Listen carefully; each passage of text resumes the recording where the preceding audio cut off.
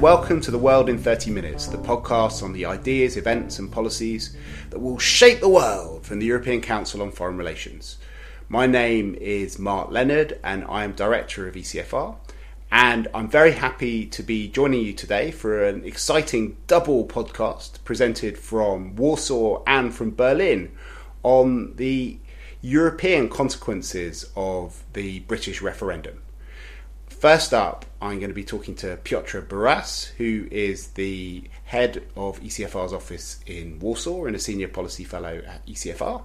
And then I will talk to Anne Müller, who is one of the co-directors of our office in Berlin and also a senior policy fellow at ECFR.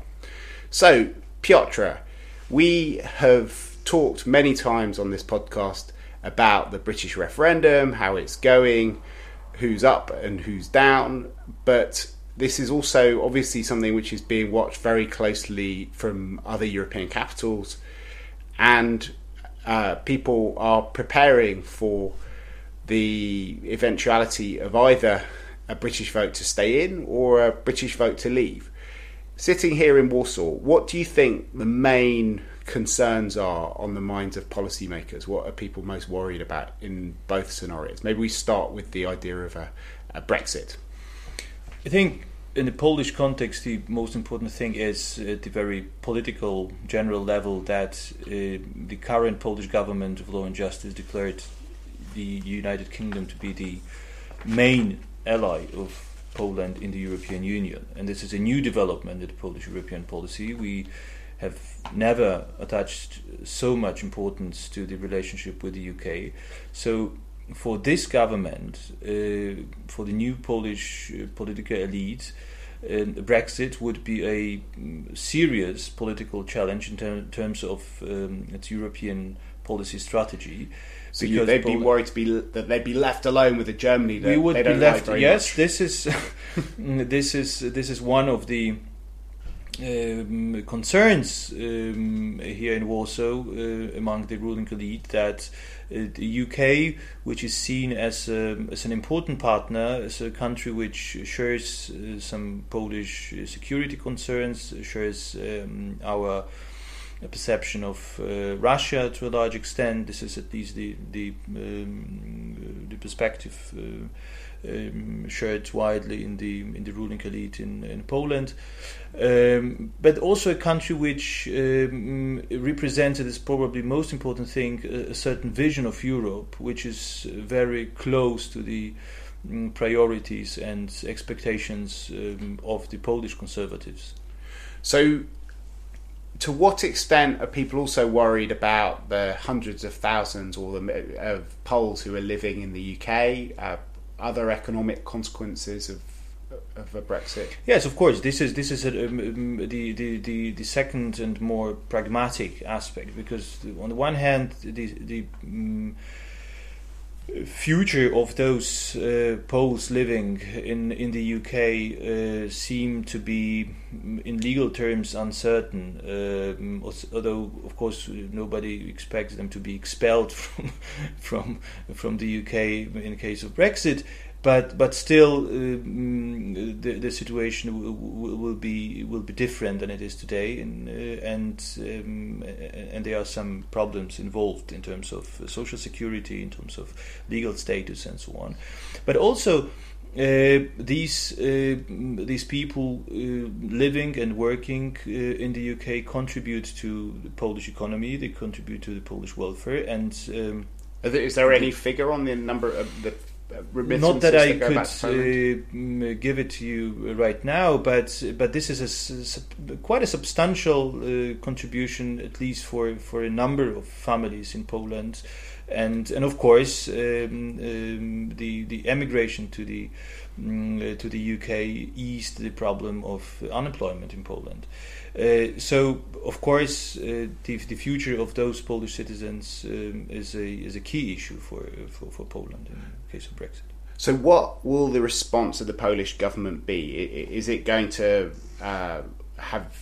think about a Polish exit from the EU, a Pexit, or could there be a referendum here as well? Will Poland ask for its own opt-out? I mean, what do you think? That's I think still an open question. I don't think there is a clear scenario for a Polish renegotiation of the terms of relationship, or for Polexit or Pexit, whatever we can call it. Certainly, there is no wish, neither in the Polish society nor in the government, to leave the EU. But the interesting thing, which can somehow materialize both in case of Brexit and in case of Remain, is a certain attempt or a temptation of Poland to go the British way and try to get some opt-outs or renegotiate the terms of relationship in some policy fields or some respects. So where does Poland want extra opt-outs? That's, of course, uncertain. One can speculate that the energy policy or the climate, especially the climate policy, could be such a policy field. But I'm saying that against the background of some statements made by Polish government officials that they certainly don't like ever closer union. They don't like the ever closer union, and this is one thing. But they also even said several times in the most recent weeks that the Brexit deal is the way forward for Europe. That this is how Europe should be reformed, and what could it mean? It means, to my understanding, that other countries, including Poland, could follow the British example and try to reform the European Union by extracting some concessions from the EU and from its institutions. So what about the question of the negotiations with the UK if there is a Brexit vote? It's quite likely that some member states will want to make it clear there will be no special deal for Britain. You can have one of the off-the-peg deals. You could either get membership of the EEA, like Norway, with the same sort of obligations that Norway has of free movement, making a contribution to the EU budget, or you can have a free trade agreement like Canada, but where you won't get access to the single market, or you can just be a WTO member and get no special access. However, it's quite likely that at least some people in the British government might try and get a special deal which is more configured to the EU. How helpful will Poland want to be to the UK in those circumstances?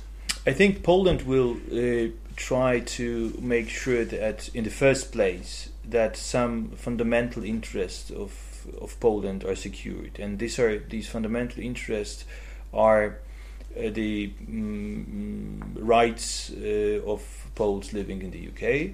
This is the free single market, and this is the cohesion of the European Union in terms of financial issues, including a substantial budget. And I think as long as these fundamental interests of Poland are secured, Poland will be flexible in terms of response to the British expectations. And how do you think Poland will react if there is, for example, an attempt by some of the Eurozone countries to stop the perception of disintegration by maybe suggesting a big leap forward, either with Eurozone governance or a leap forward in the defence and foreign policy sphere of greater integration to make up for the Brexit? Do you think Poland will want to join that, or do you think Poland will not join try and organise a resistance within the EU, maybe getting the other Visegrad countries and Nordic countries to block it?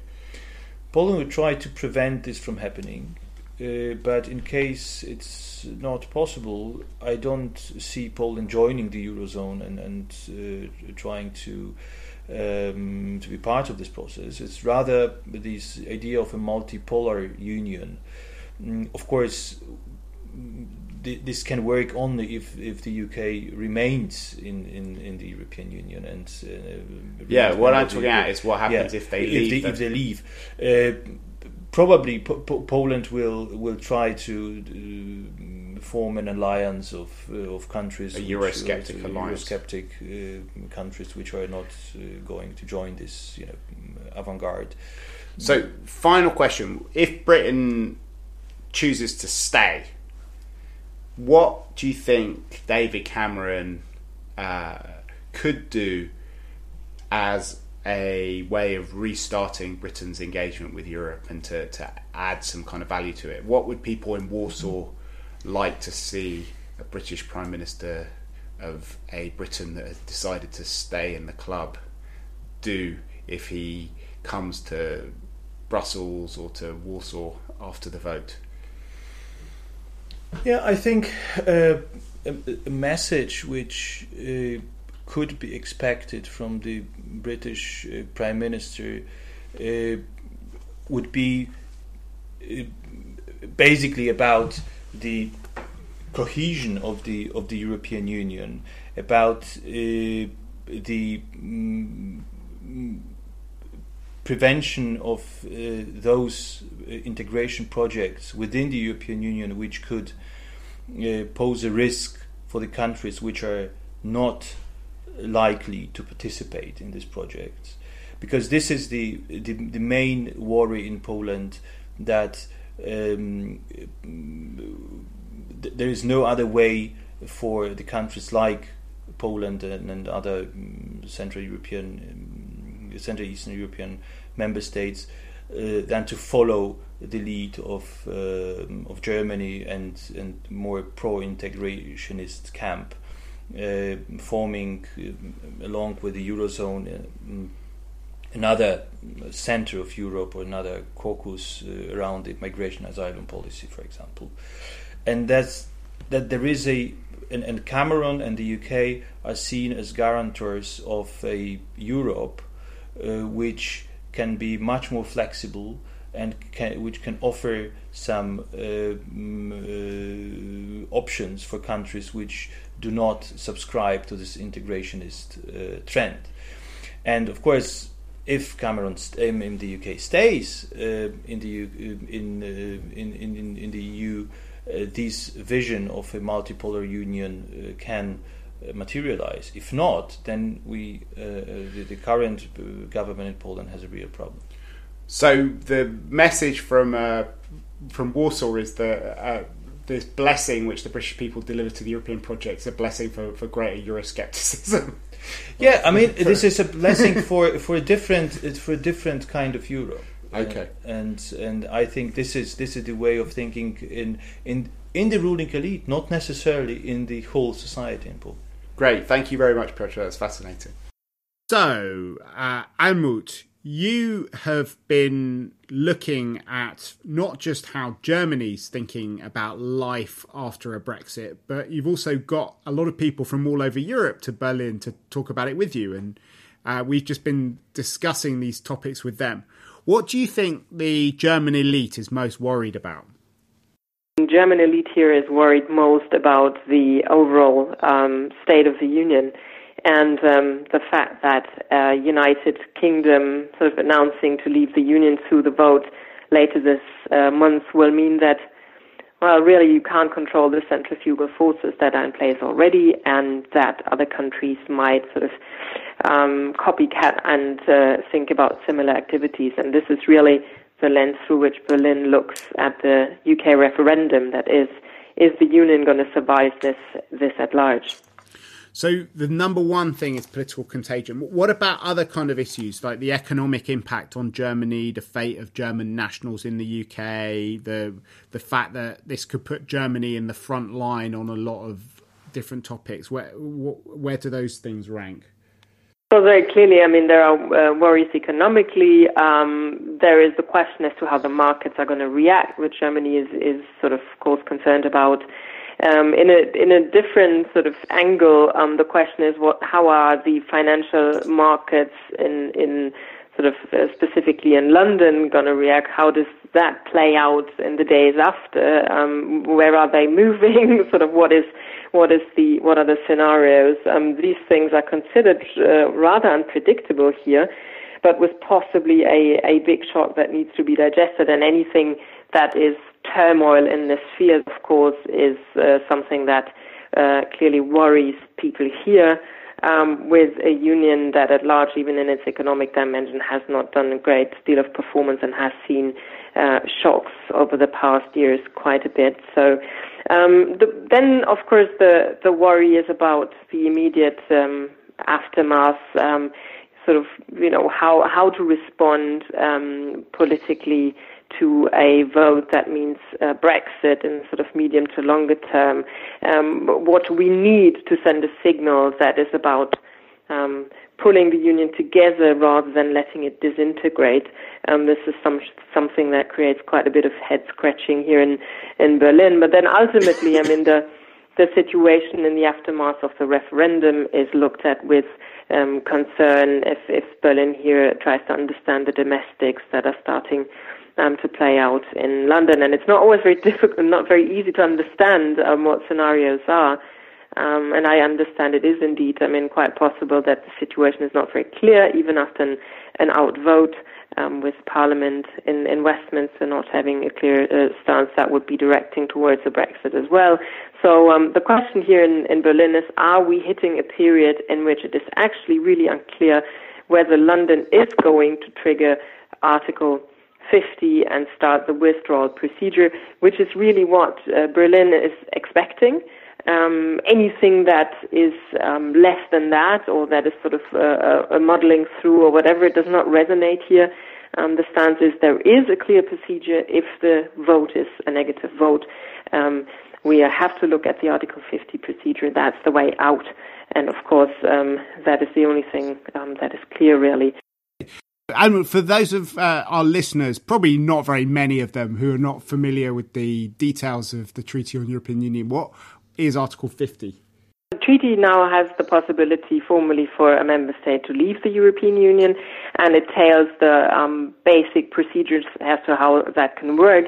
It has to be asked for by a member state, so there needs to be a formal submission of this request, which is then triggering a process that can last up to 2 years, in which a new settlement can be found, and that is being negotiated, led by the European Commission, and that means that the EU member states that are still a member of the Union in the future, the 27, can sort of take the lead in these negotiations jointly with the Commission and the United Kingdom. So if there is a settlement to be found within these 2 years, then that's the ideal, in a way, not ideal, but somewhat better outcome than what some people are fearing, and that is that it will be difficult within those 2 years to negotiate a final status and to find an agreement between the 27 and the United Kingdom that would bring about a final sort of settlement in another treaty.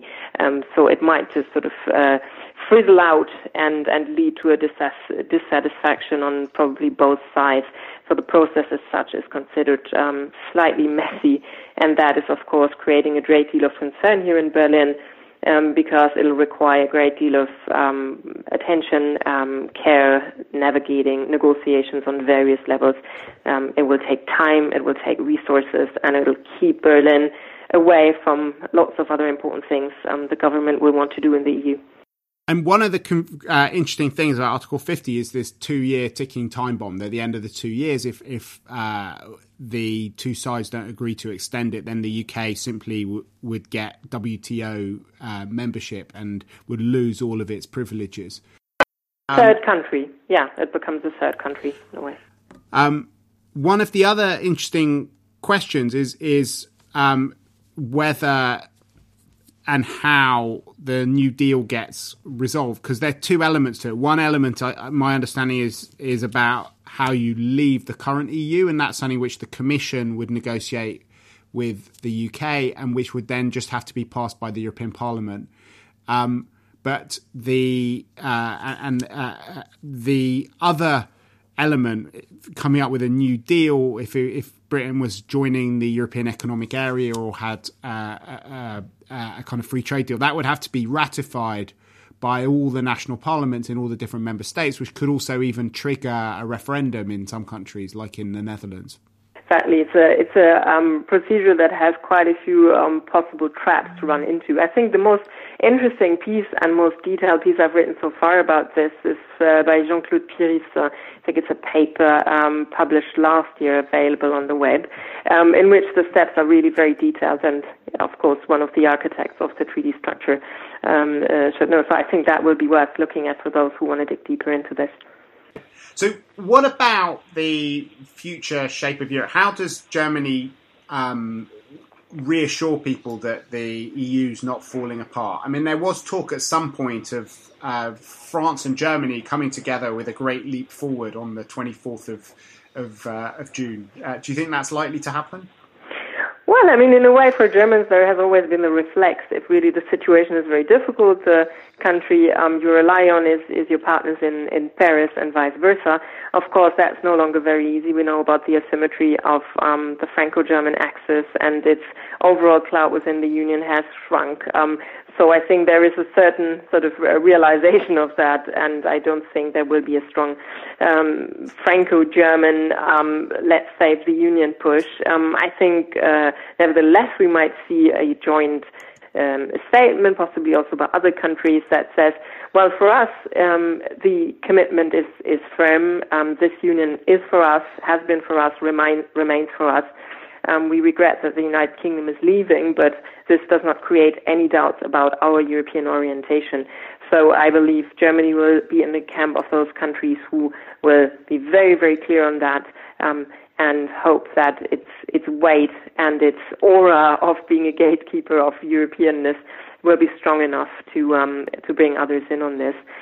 Because clearly, I mean, for Berlin, this triggers just the wrong buttons, a UK exit or the announcement of an exit in a couple of years. And Berlin will try whatever its ability is to disperse these doubts. So I believe there will be a strong statement in favor of union membership and placing the future of the Germans into this union, and whoever is joining that, I think, will be welcomed with open arms in Berlin. But we know that it's not easy at all.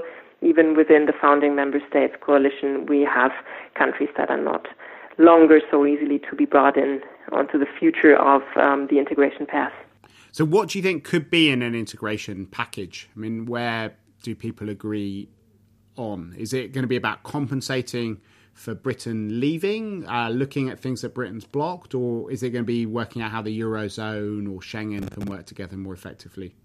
You know, I think I've never really understood why we need a package. Then I think the agenda is very clear, which is why people here find it so annoying that there is again lots of noise from the UK.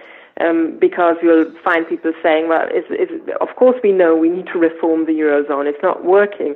So that's what we're doing. And there is a 5 presidents report still on the table, and we haven't really even started implementing initial stages on the future of the Eurozone governance. So yes, let's do it. Let's embrace it even more. European security is another area. I mean, there's so much talk about the Germans favoring a European army. I don't understand that at all. It's really overemphasized in the British debate. The Germans are just sending different signals at the moment that mean we stay firm to the European Union as the umbrella organization. But of course, I mean, no doubt, Berlin needs others to help Europeans be safe. That's what everybody is discussing at the moment, internal security, external security. Again, I mean, this is very much on the agenda. This is happening as part of things that, the European Union can contribute, but largely NATO can contribute to. So, we should not really expect any greater push. The agenda is quite clear. Nobody in Berlin wanted the British agenda to be on the table of the EU 28. It's there now, and if it's sorted, then people will be quite relieved either way to be hopefully able to return to the business that is desperate and difficult enough. So there might be some kind of specific steps forward around sort of creating an operational headquarters for the EU and maybe some measures on internal security as well. Is that the kind of thing? I don't think so necessarily as a response to an announcement of a British withdrawal. Why should that be the case? And it's not about then demarcating the rest of the Union from the UK or just demonstrating the Union is still working. That is happening on a daily basis. So at least the attempts to make it work better or make it look work better. I don't buy yet into this suggestion that we'll see that straight after British vote. We might see that a little bit over time, that there is a renewed push in certain areas.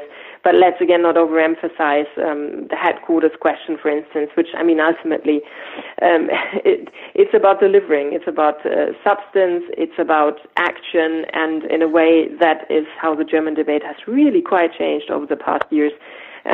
Often the German satisfaction was in getting treaties right and sort of organizing procedures and creating institutions. The German position has changed. It's about substance. It's about delivering. It's about very British, pragmatic delivery rather than institutions. And how much is that also going to determine how the response is done? I mean, is Berlin worried that if it did come forward with a very strong integrationist agenda with France, that there could be an immediate backlash from countries like Poland and Hungary and the Netherlands and Denmark? I think Berlin is very realistic in cooperation with Paris that, you know, where can we expect a major push? I mean, in economic and monetary union, the disagreements prevail. In security, it's clear what needs doing, and it is happening in an increasing way with German support around Europe's neighborhood. Of course, yes, you can talk about structures here and there, but it's more about getting things done with all the instruments we have than just trying to win a beauty contest over neatly tailored institutions as a response to a British exit. The German idea used to be about treaties, like I said, and institutions. Now it's about delivering. And ironically, this is when the Germans and others are losing the Brits, which is probably a strange thing in the history of the Union, while the rest of the Union has perhaps become a bit more British. And what about the immediate short term? How do you think Germany will try and handle the negotiations with Britain? Because on the one hand, there is a fear of contagion. So some people are saying that means that the rest of the EU should take a very hard line, refuse to create special arrangements for the UK. At the same time, there are a lot of member states that are maybe sympathetic to the British plight or very exposed to the British economy that might be wanting to go the extra mile. Where does Germany fit in that? It's going to be a fine line. Obviously, Berlin is amongst the countries that is terrified about the United Kingdom leaving, and for very good reasons. So I don't think there will be a strong urge to make life even more difficult after that. I think there will be an attempt to accommodate a relationship that would allow for good cooperation with any future British government. But then, of course, like you say, I mean, not to encourage others to think, well, basically, this is a shop in which you can just go and pick whatever you want from the shelf. It's going to be a fine line, and Berlin is going to carefully ponder over this at the moment. But do you think, because one of the big questions is whether Britain's going to be forced to take one of the off-the-peg models for a post-EU future, you know, which would be either WTO membership or joining the European Economic Area in the same way that Norway did on the same terms, or having a free trade agreement, but that there should be no fourth option. Whereas some people in the British elite think that you should be able to negotiate a special British plan. Where does Germany stand on that? I don't think Germany will have very specific ideas about this as of yet or announce this, but I don't think there will be an appetite to give any sort of punishment. This is not an emotional thing, even though one gets the impression here in following the British debate that it very much is. It's, again, one of pragmatism. A settlement will have to be found, and Berlin will not be on the hardlining side. That is my prediction. And in terms of the long-term future of Europe, how do you think, how much thought is there about that, you know, where Britain might fit in? Because you have other countries like Turkey that are unlikely to join the European Union very soon, but there is also the need to get more unity amongst the Eurozone, amongst Schengen countries to deal with the kind of imminent crises. What does the kind of multi-tiered Europe look like from Berlin? Interestingly, about 10 years ago, or perhaps even less, nobody really wanted to talk in government circles about these multiple speeds and flexible integration and all of that. And whenever you came up with ideas that was sort of politically not wanted, it has become not formally endorsed, but a very much pragmatic way, again, of seeing this is the reality of the union. And I believe some thinking will be going on where sort of the opportunities of such different speeds are. If any future UK government was engaging in that with a constructive approach to say, we want to find a good way to make a deepened Eurozone work with the needs that we have as perhaps a member of the single market, and if there was some thinking jointly on this in a strategic perspective, that I believe would be more than welcome here, because there is, again, the acknowledgement the union is no longer the one that it was 10 years ago. It has various speeds, it has various centrifugal forces, it's eminently political, it's a lot less about treaties, it's messy, it's not neat, which Germans usually don't like, and it struggles with its overall big story at the moment. So acknowledging in a way that it's messy, let's try and move forward, and I believe that will also include some pragmatic thinking on how to make this umbrella still work with various ways of being a member of, well, we still call it the European Union, but it might look even different after a Brexit. So that brings to an end absolutely fascinating discussion. If you've enjoyed the podcast, please do tweet about it, post it on your Facebook page, write about it on ECFR's Facebook page, or give us a rating or a review on iTunes, SoundCloud, Mixcloud, or whatever platform it is that you're using to download this. But we have one thing left to do on this podcast, which is the bookshelf segment. So Piotr, what's on your bookshelf at the moment? On my bookshelf is a fascinating book by German historian Philipp Blom, Die zerrissenen Jahre, the years torn apart, about Europe and the West in the 20s and in the 30s. A fascinating read, and something which I recommend for anybody interested in the fate of the West today, and in the times where the West was also facing very challenging times. Wow, that sounds fantastic. What's on your bookshelf at the moment? On my bookshelf is actually two books that don't have anything to do with foreign policy, and that I was looking into for a debate that I chaired yesterday at the Berlin Academy of the Arts on the notion of Heimat in the 21st century, of La Patrie, of home. And two authors who were present were Theresia Mora, a German-Hungarian writer, and Gila Luftiger, a German lady who emigrated to live in France and has done so for decades, I believe now. And I bought a couple of their books to sort of dig deeper into their thinking, into their biographies, and into the way they look at their past and how that relates to the way I look at the Union at the moment, with all the populist forces that we see coming up. And I haven't even started to touch them, but this is very much the plan for the weekend.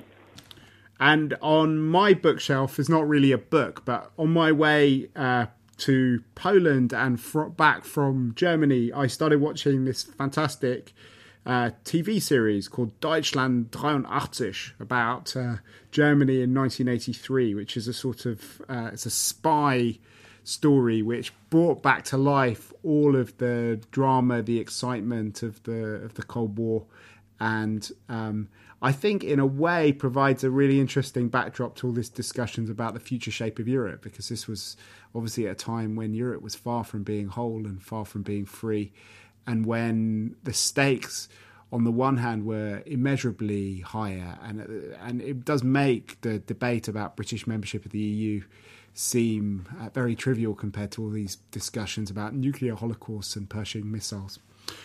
But that brings this podcast to an end. We are putting links up to all of the different books and videos which have been mentioned by our speakers earlier on, as well as to some of ECFR's publications on Britain in Europe. We have a regular Britain in Europe monitor, and have got a series of views from the capitals about some of these issues as well. We all wait to see what happens on the 23rd of June, and we'll no doubt return to this topic on the 24th or afterwards. But in the meantime, with Thanks from Piotr Buras, Almut Möller and myself, Mark Leonard. It's goodbye. And the editor of our podcast is Katarina Botel-Atzinaro and our researcher is Ulrike Franke.